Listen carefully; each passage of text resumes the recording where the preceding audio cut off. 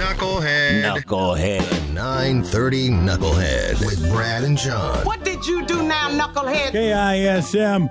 Let's start with our first Knucklehead runner-up by going out onto the 50-yard line of the Cleveland Browns field. Yeah, this is First Energy Stadium, and yesterday someone took a joyride on the field, resulting in a bunch of damage.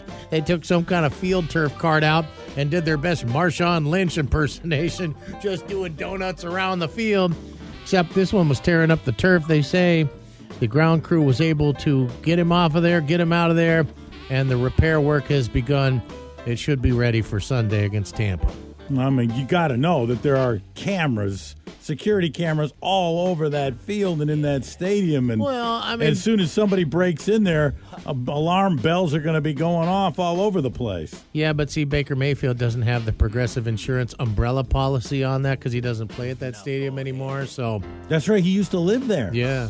He and his wife lived right there. They would have caught that guy. Yeah, somebody probably left the key out or something. I don't know. Ticketmaster, a 930 Knucklehead runner-up. They're getting dragged in front of the Senate antitrust panel here in a few days. They're going to have some answering to do for their messes that they've created with the Taylor Swift concert tour, with the Bruce Springsteen, with the Dead and Company, with all the stuff that they've been doing lately.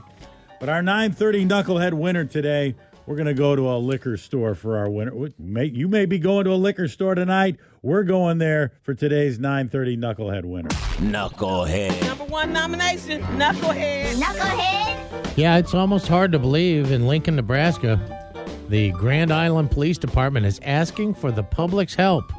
There are 3 guys that were masked, and one apparently had a handgun, went in a little after midnight to this liquor store, the Y&L liquor store, and made off with $4,000 in booze because the lone employee left the register to play a bank shot machine. They say he was playing video games at the time, and these people came in probably expecting to use some force or use the gun or whatever, but then they didn't even need to because the guy wasn't paying attention. Back there gaming.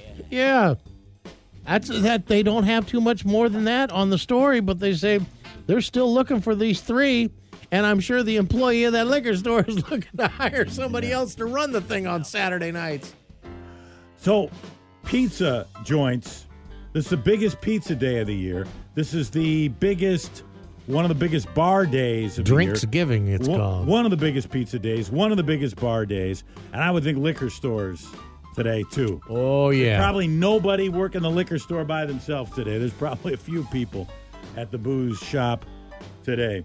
I mean, probably almost as integral as mashed potatoes and gravy. Yeah. I mean, you got to have it. Family's coming. There are people staying at your house. Well, you need the booze. Well, see, if you're going, you got to bring a bottle wherever you're going. Our 930 Knucklehead winner. Thanks to the Rockfish Grill and the Anacortes Brewery. Oh, they've always got something good to eat. Maybe when you're done with all the turkey and everything, check out AnacortesRockfish.com for the great music and the great food.